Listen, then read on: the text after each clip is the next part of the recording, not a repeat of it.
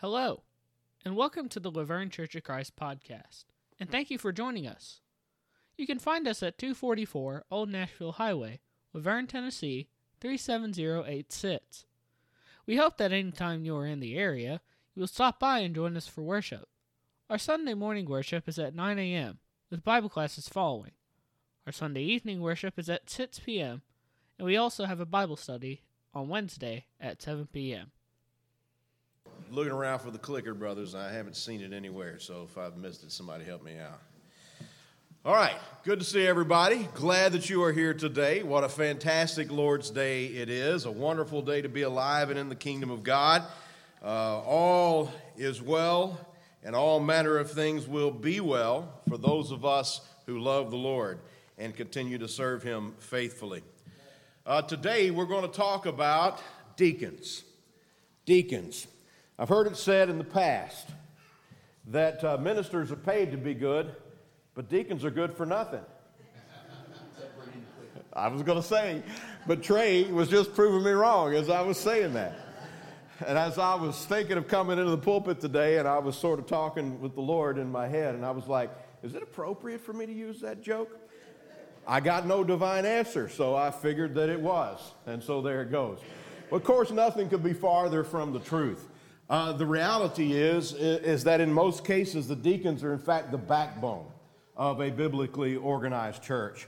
And without men in those positions that are faithful to God and that take those roles seriously that God has given them and give of their time, usually in a voluntary way. There are some ministry positions that are deacons' work that are salaried positions, but in most cases, deacons are volunteers. They decide they're going to give extra for the sake of helping the local church to be what it's supposed to be in the eyes of God. And so that's why I believe 1 Timothy 3 says that deacons who serve well, they are worthy of good standing. They have a good reputation and are thought of well by the members of the church and oftentimes members of the community too. And that is a beautiful and worthy thing. In our scripture reading this morning, we had a reading there from Acts chapter 6, which comes from the institution of the role of deacon in the church by the apostles. And the problem was a good problem, and that is that the church was growing by leaps and bounds in the first century. So many people were obeying the gospel, and the gospel had spread just as Jesus in Acts chapter 1 and verse 8 had said that it would, that his followers would be his witnesses first in Judea and then all Jerusalem and Samaria and then to the uttermost portions of the earth. And we, of course, are examples of that prophecy of Jesus having been fulfilled, that the gospel has traveled all the way from Jerusalem to Laverne is an act of the Holy Spirit of God. And it's been the work of the people of God over the centuries of the existence of the church. But what had happened was that the gospel had spread from Judea into Judea and Samaria and even beyond there, so that many people in the Greek-speaking ancient world had heard the gospel and obeyed it. Now, Koine Greek or Common Greek was kind of like English is today in the ancient world, except it was even more widespread as far as the population of the ancient world was concerned than English even is in our world today. It was sort of a universal trade language, and that came as a result of the conquest of Alexander the Great and of the fact that the Romans highly respected the Greeks and in essence just absorbed their culture and it became their own culture. Thus we call the Greco-Roman world. And so Koine Greek was spread all over the ancient world. So as soon as the gospel got out of the close-knit Jewish community into the diaspora, or the dispersion of the Jews across the empire, then there was a problem because there was some prejudice. And I don't think it was intentional prejudice on an ethnic basis, but it was simply an organizational problem. Because where there were these two ethnic groups now in the church, the primarily Hebrew or Aramaic-speaking Jewish Christians and the primarily Greek-speaking Jews of the diaspora and certain of the Gentiles that by this time had obeyed the gospel, they loved each other and I have no doubt regarded each other as brothers and sisters in Christ, but because there was a cultural division, there was also an organizational division, an organizational problem. And so the benevolence of the church, the funds that were being dispersed to the members of the body that were in need, were going primarily to the Aramaic or Hebrew Christians. And those that spoke Greek were being neglected. And some of them were then doing without, especially the widows and orphans among them. And so the first 7 deacons were chosen in Acts chapter 6 to alleviate this problem. They were called to be servant leaders who were going to take care of a whole population, a whole group, a whole subgroup of Christians, and see to it that the blessings of Jesus that were poured out upon the church and that were thus to be distributed by the church would be distributed in a way that was fair and that was equal. And this was absolutely a huge and monumental task. And by the leadership of the apostles, under the inspiration of the Holy Spirit, I want you to listen to these words, and please let them sink in. Deacons, those men whose office would eventually be known as deacons, were, in the eyes of God, a sufficient solution to that problem. And so we ought to look at the office of the deacon in the church today with the same amount of respect that God had in instituting it by the Holy Spirit through the apostles. Now, the office of the deacon is one of 2 essential offices in an organized local church. Now, I said what I said there very specifically for a reason. They're not the only 2 offices in the church. They are the 2 offices that are essential in a biblically organized local church. Now, let me explain to you what I mean by that. A local church can be biblically unorganized, meaning that it is a local group of Christians meeting in a particular place and they're worshiping God as led by the Bible to do, but they don't yet have members who have met the qualification or have become willing to be ordained or installed as elders and deacons. And so they hopefully are moving that direction, and if whoever's doing the preaching and teaching is preaching and teaching appropriately, then members are being matured in that direction, and they want to become a biblically organized local church, as the word teaches them to become, but they're not there yet. That's what we would call a biblically unorganized church, right? And it needs to be being led and matured in the direction of biblical organization. There is also unbiblically organized churches. There are churches who are in fact organized very well and sometimes very efficiently, that have organized themselves in ways that actually violate the biblical directions for the organization of the local church. And wherever that is the case, again, if there's someone there who is faithfully and prayerfully continuing to examine and teach God's Word, we would hope that that would be corrected at some point in time. But then there are churches that are, in fact, biblically organized. And this means that members have been matured so that they have been installed in these positions as elders or shepherds or bishops or overseers or presbyters or pastors or any of the words that the Bible uses to describe that office. That's not our subject today, so we'll just say that. And then underneath their oversight is this group of men who have met these qualifications and have been installed as deacons. That is a biblically organized church as far as the organization is concerned. Now, there are many biblically organized churches that are not using that organization well. That's a different subject again, and would have to be something to do with a different sermon. But you see there in Philippians 1, verse 1, the Apostle Paul, who is an apostle, that's an office in the church, but not one limited to the local church. The office of the apostle was given the authority over all of the churches, and we still respect the authority of the apostolic office today. Even though all the apostles have gone on to be with the Lord, the apostolic authority still functions through the medium of the New Testament. And so the New Testament has authority over everyone on God's green earth.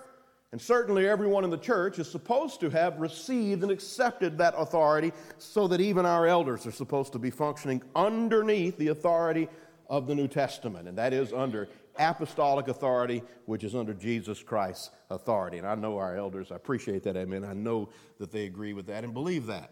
All right? And so, but he is speaking to a local church, and he says, to all the saints, every Christian is a saint, not just a super, hyper, successful category of Christians, as some folks in Christendom have been led to believe.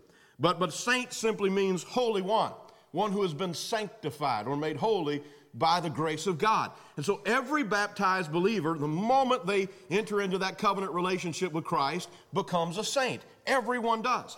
And so every member of the church is holy, and every member of the church is equally holy. And this is true in the universal church all over the world, and it's certainly true in the local church as well. Every member is equal in the eyes of God.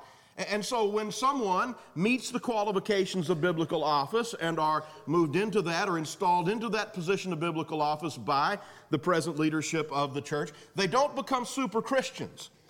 They don't become hyper saints, They don't become more faithful or more holy or anything else than any other member of the congregation. They simply have been recognized by the church as people within the church who have met the qualifications that the Lord has given the church to be able to responsibly help the church to do better in some aspect or another of its ministry. That's what a deacon is. And that's what a deacon is called to do. And so Paul writes to the saints because the overseers are saints and the deacons are saints as well. And so there is no superior class of Christian, no matter what office you hold. The office of the evangelist, which is mine, is not superior to any office in the church. And in the local church is subject to the authority of the eldership, the same as deacons are. All right, so let's talk about the church just for a few minutes. The word church has come to us through about 3 different languages. It's hopped through 3 different languages over the years to finally land in English as the word church. But it is our English word for the Greek word ekklesia, which many folks will say means the called out. And it does mean the called out, but oftentimes too much is made of that term. What it really practically meant in Koine Greek, if somebody used that word on the street, was the assembly. All right, just means the assembly. And so the church of Christ is the assembly of Christ. And what that means is it is Christ's people that come together and assemble together to worship Him and to join hands together and encourage each other in carrying out His mission in the world. That's simply what church means, and that's what church is. And so when we say the church is the people, that is absolutely true. The church is the people that assemble together as God's family and are called to serve as His workforce, His ambassadors, His ministers, and His army. And any army needs to be organized. Any workforce needs to be organized. Frankly, any family needs some degree of organization if it's going to succeed in life. Without organization, there is disorder, there is chaos, and that does not breed success. There are 2 ways that the church has God's approval, biblically speaking, to organize itself. First is a needs-based organization. Needs-based organization. It's perfectly biblical. And this would fall under the Romans 14 categories of things that God has neither legislated for nor against. In other words, He's neither required nor forbidden. And anything in Scripture that God has neither required nor forbidden is a Romans 14 issue that is left to our conscience. And so therefore, if there's a need that is something that is maybe not specifically a deacon's ministry, or, well, the elders are supposed to oversee everything, and so if we start pigeonholing the elders into certain areas of work, we start to kind of move away a little bit from the pattern of what an eldership is supposed to be.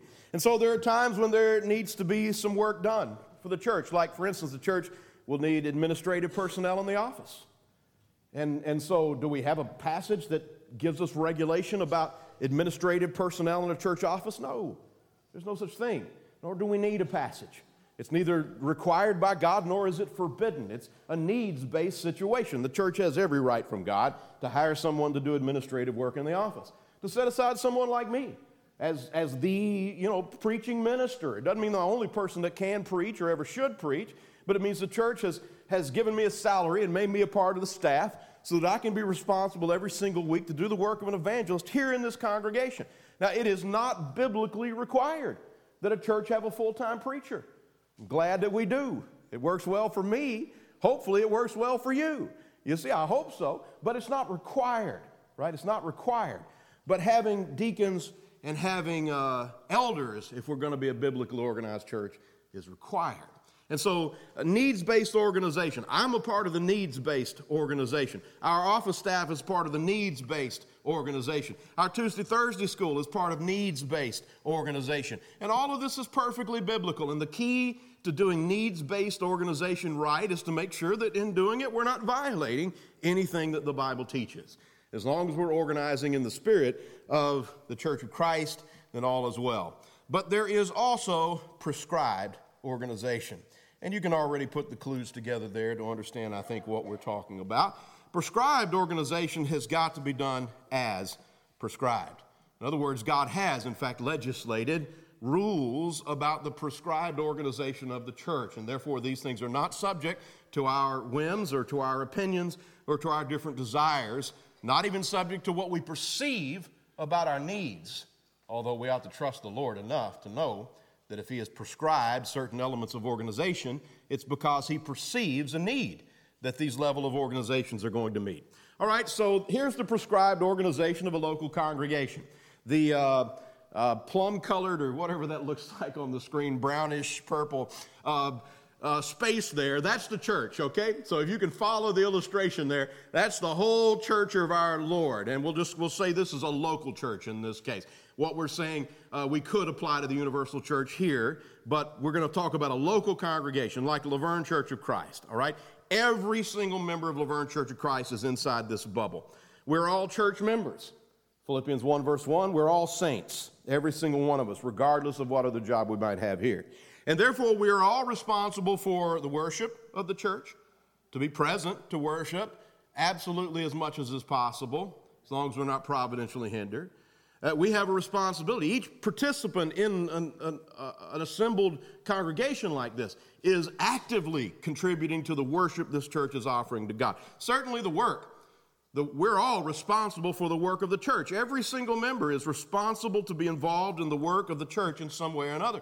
We're all called to serve, first Christ and then each other, and then the rest of the world as opportunity is given to us. And in pursuit of that service, we teach, we learn, we grow. This is the responsibility of every single member of the Lord's church, right? Now, when we begin to talk about those we might call church officers, notice that they are within that bubble of the church.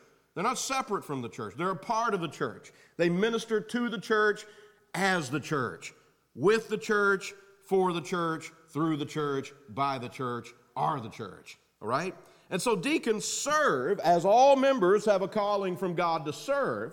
Deacons serve by managing, recruiting, dispersing, organizing, and so on, for the sake of the rest of the brethren, of their being able to minister in the way that they should, all right?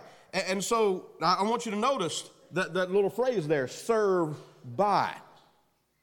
There are too many people in our generation today that think that the church member's job is to spectate. That basically to be a church member is to come to church and to watch the church show get put on. And that's something that is very prevalent in our times, and it's entirely unbiblical. It's absolutely, that doesn't come from the New Testament anywhere, nor does it have any precedent in the ancient Jewish system in either way. God's system has always been about every single person being a participant, being involved, being a functional member of the community in some way. And so members are not spectators, and the church officers and leaders and those in organizational positions are the ones doing the work of the church. If that's our mentality, then we've missed it on both ends, right? So if the leaders of the church think it's their job to do the work of the church, they have misunderstood their role.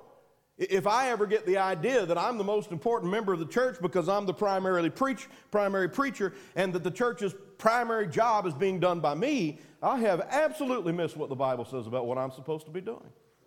Ephesians 2:11 and 12 says, and God gave the apostles, the prophets, the evangelists, the pastors, and teachers. That includes my role and our elders' role as the means of equipping the saints, that is, the whole of the church, for the task of ministry.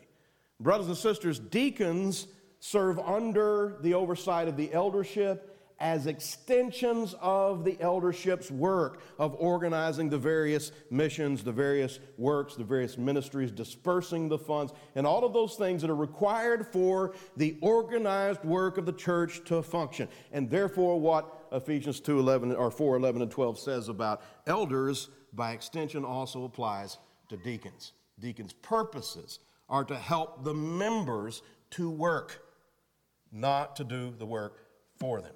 And so that's where deacons fit within the body. And so we could proceed forward, even though it's not our subject, just briefly. to mention the fact that the eldership or the shepherds, they also, you can see, are within the bubble of the church. They're not outside the church. They are leaders of the church from within the church as members of the church. And as our shepherds, they guide and they protect and they oversee. Now, it's at this point that I want to say, even when I talk about, that went backwards, sorry, well, wrong direction. Even when I talk about evangelists, ministers, directors, staff, you notice they transcend these categories. A minister is a saint. A minister could be a deacon as well. I know a preacher who's also a deacon, right? Ministers definitely could also be elders. An evangelist can be an elder also. And so these needs-based staff-type positions fit within the framework of the three-part organization of the local church in every case. Saints, deacons, elders. Those are the three essential pieces of a biblically organized local church. It's here that I want to say, in the biblical model of the church's organization, there is no authority figure outside that big brownish purple bubble anywhere except for Jesus Christ himself from heaven. There's no central headquarters. There's no bishop that rides in from some other area of the world. No council of cardinals somewhere off in the distance, disconnected from our local work, that has the right to swoop in and tell us how things are going to be done in the local church. That's what we would call a denominational structure of the church. And it is, in fact, part of the way that a church could be organized unbiblically. All of the leadership of a local congregation is in heaven and within that local congregation. And if we're going to do things biblically right, that's the way that we've got to maintain them, because that is what the Bible teaches. Now, again, I want to say, deacons, shepherds, ministers, etc., they do kingdom work because, are you listening? They do kingdom work because they are Christians. Not because they're officers in the church, because they're Christians. And it's because those that have been instituted into these positions, ordained into these positions, have demonstrated the fact that they are Christians. And as Christians, as saints, they will do and were doing the work of the church, that they have been recognized and put into these positions that we hope will be helpful toward and inspirational for the rest of the members in the church being able to do their work. So before we run out of time this morning, let's talk about prescribed organization in the church. And let's talk about how it's prescribed in two ways or on two levels. First of all, the nature of the work itself is prescribed. When we talk about deacons, the deacon comes from the Greek word diakonos, which means servant, which literally means one who waits on or attends to.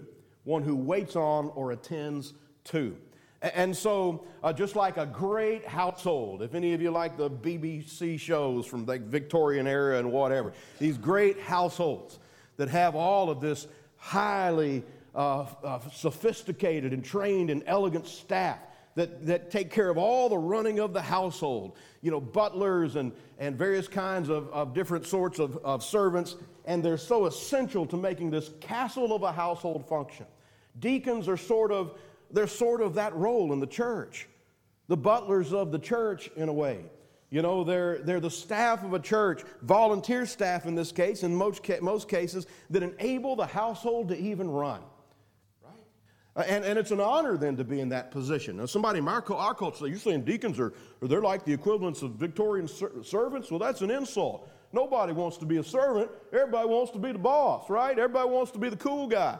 Well, sure, that's what everybody in the world thinks in 2023. And if you think that way, I'm sorry that you've been influenced by the world, but that is not Jesus' point of view. It's just not. Remember what Jesus said? The Gentiles lord it over one another, and the great ones exercise authority over each other. He said, it shall not be so among you. But whoever would be great among you, let him become your servant. That's what Jesus said. So Jesus' ethic turns the world upside down, and the people that we honor the most are those that serve the most. That's Christianity, and that's following the example of Christ. And so these are those who wait on or attend to the needs of the church under the oversight of the eldership. And as such, they are co-workers with the eldership and with all the saints. And listen, they are in fact leaders.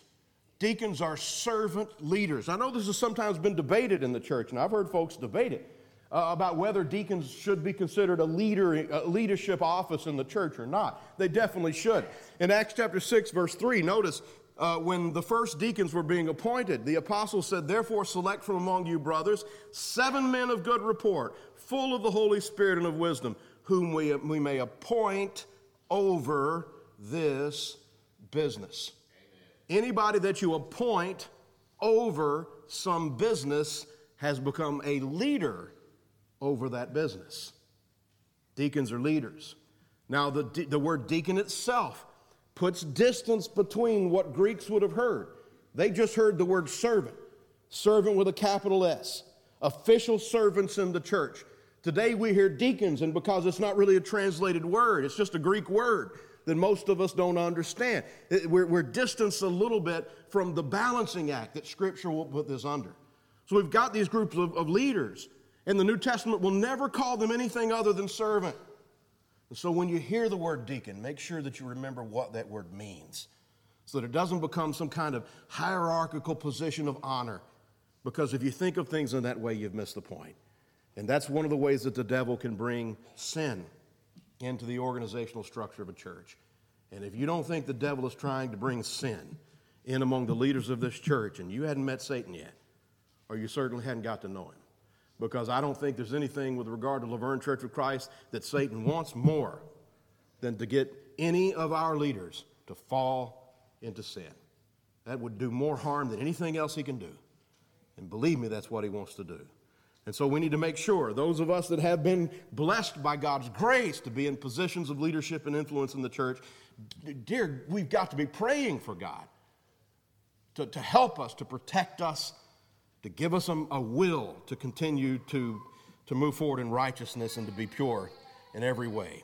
And so they are, in fact, leaders. Let's look together then at the qualifications in 1 Timothy chapter 3, verses 8 through 13. Weeping and gnashing of teeth on the part of the children. Hang in with me for just 2 or 3 more minutes. We're almost done today. But let's look at 1 Timothy 3, verses 8 through 13. Likewise, deacons must be reverent, not double-tongued, not given to much wine, not greedy for money, holding the mystery of the faith with a pure conscience. But let these also first be tested, then let them serve as deacons, being found blameless. Likewise, their wives must be reverent, not slanderers, temperate, faithful in all things. Let deacons be the husbands of one wife, ruling their children and their own houses well. For those who have served well as deacons obtain for themselves a good standing, great boldness in the faith which is in Christ Jesus. There's Timothy's account of the qualifications, and I have sort of collected those, and I'll put them on the screen. If any of you want to take a picture of that, you can, if you can see it. We'll just go through them very quickly and just maybe a little bit of an explanation about each one of them. And so we have reverent, which means dignified and respectable. Someone who takes serious things seriously. Doesn't mean he doesn't have a sense of humor, but if you've got a sense of humor, that's great, but you do need to know that there needs to be boundaries around it. There's some things that are serious and are just not really funny or to be joked about. And reverent, of course, means respectable, offering respect where it's due, expecting to be respected as it's appropriate, and certainly giving God the respect he deserves. Not double-tongued. It means you don't speak out of both sides of your mouth, as the old saying goes, right? It means that what you say over on this side of the building is the same thing you say over this side of the building. And so you're trustworthy, you're consistent. You tell the truth. You tell the truth, all right? A truthful man, that's what that means more than anything else. Not given to much wine. It means not overindulgent. Certainly, including wine specifically, because that's mentioned. But we certainly would want deacons to be men of self-control. Not greedy, meaning there's integrity in business, as well as contentment. Holding the mystery of the faith. That means convinced and converted. Converted men. Those are those that meet the qualifications of deacons. With a pure conscience. In other words, practice what he preaches. He lives it. A faithfully married man, the text requires that he be the husband of one wife, because he's going to need help. And the wife of a deacon or of an elder or of a minister, the spouse of anyone doing the work of the church, is involved in that work, no matter what. And if they're not, they should be, because there's no way to separate them from it. The wife of the deacon must be reverent, not a slanderer, must be temperate. That is a person who doesn't lose their cool, fly out the handle, faithful in all things. In other words, they need good help. And the deacon rules his children and his household well. And having so done, he has proven that he's capable of organizing a group of people toward a specific task successfully, because leading the home is the foundation of that. And so Paul says in verse 10, and let them also be tested first, then let them serve as deacons if they prove themselves blameless. These qualifications are prescribed by God, and thus they are not optional. Brothers and sisters, I want you to remember, it is better to be biblically unorganized and have no deacons at all than to have them in name only, because we have not followed the instructions of the Word of God. And so I want to say to those who will be prospective deacons as this process continues, our shepherds in their wisdom have discerned a need for 5 additional deacons right now. 5. We have more than 5 brothers who meet the qualifications to be deacons here. Which that means, and listen men, listen, it means that somebody's name is going to get put forward and isn't going to be chosen. I want you to go back today, this afternoon, and read the end of Acts chapter 1. Read the last half of Acts chapter 1. And I want you to consider, there have always been situations in which the church needed leaders and someone is called and someone is not. It is, in my opinion, the best thing that can be said about a man is what it does to his faith not to be chosen, rather than what it does to his faith to be chosen. Please, brothers, we love you all. We love you all. Don't want anyone hurt in the process at all. We need 5. Lord willing, we'll get them. Please be praying for the process, that it'll be done well, that ultimately the men who will be put in these 5 positions will be the ones that God in his wisdom has chosen for this task. And if we pray as a congregation together and ask him to bless this process, he'll bless it. And the right men will be put into those positions, because he's done that for us, brothers and sisters, multiple times already. Present deacons, we're looking to you to be respectable men of God. Please continue to take very seriously your appointment as if appointed by Jesus himself. Prospective deacons, please be examining yourselves. If you find that you don't feel you meet the qualifications, don't allow your name to be moved forward. Everyone, brothers and sisters, let's pray for this process, that God will bless it to be done well. And this morning, I know we haven't spoken a lot about the gospel itself, but an organized church is the fruit of the gospel. It's the result of the gospel having been preached and people having heard and come to obedient faith in Christ. And they're growing, and the needs of those who have come to Christ have increased, and that's the reason why there's a need for organization. And so when a church moves further in the direction of biblical organization, it is a sign that God's blessing is upon them because of what they're doing. And listen, brothers and sisters, the gospel is this: Jesus Christ died for your sins. He died on the cross. The Son of God died on the cross to save you from your sins. He was buried and he was raised for your justification. And so that through faith in him, you might have the hope to live with God forever in glory in the age to come. If you haven't confessed your belief in Christ, here's your opportunity. If you haven't given him your life in repentance, here's your opportunity. If you know that you're a sinner in need of salvation and you haven't obeyed the commandment to have your sins washed away in baptism, here's your opportunity. And on the part of all baptized believers, if you need our prayers, front pews are open. Come as we stand and sing. Thank you for listening to this message from God's Word. If you have any questions, please email them to us at office@lavergnecoc.org. Once again, we thank you for listening, and we hope you have a blessed day.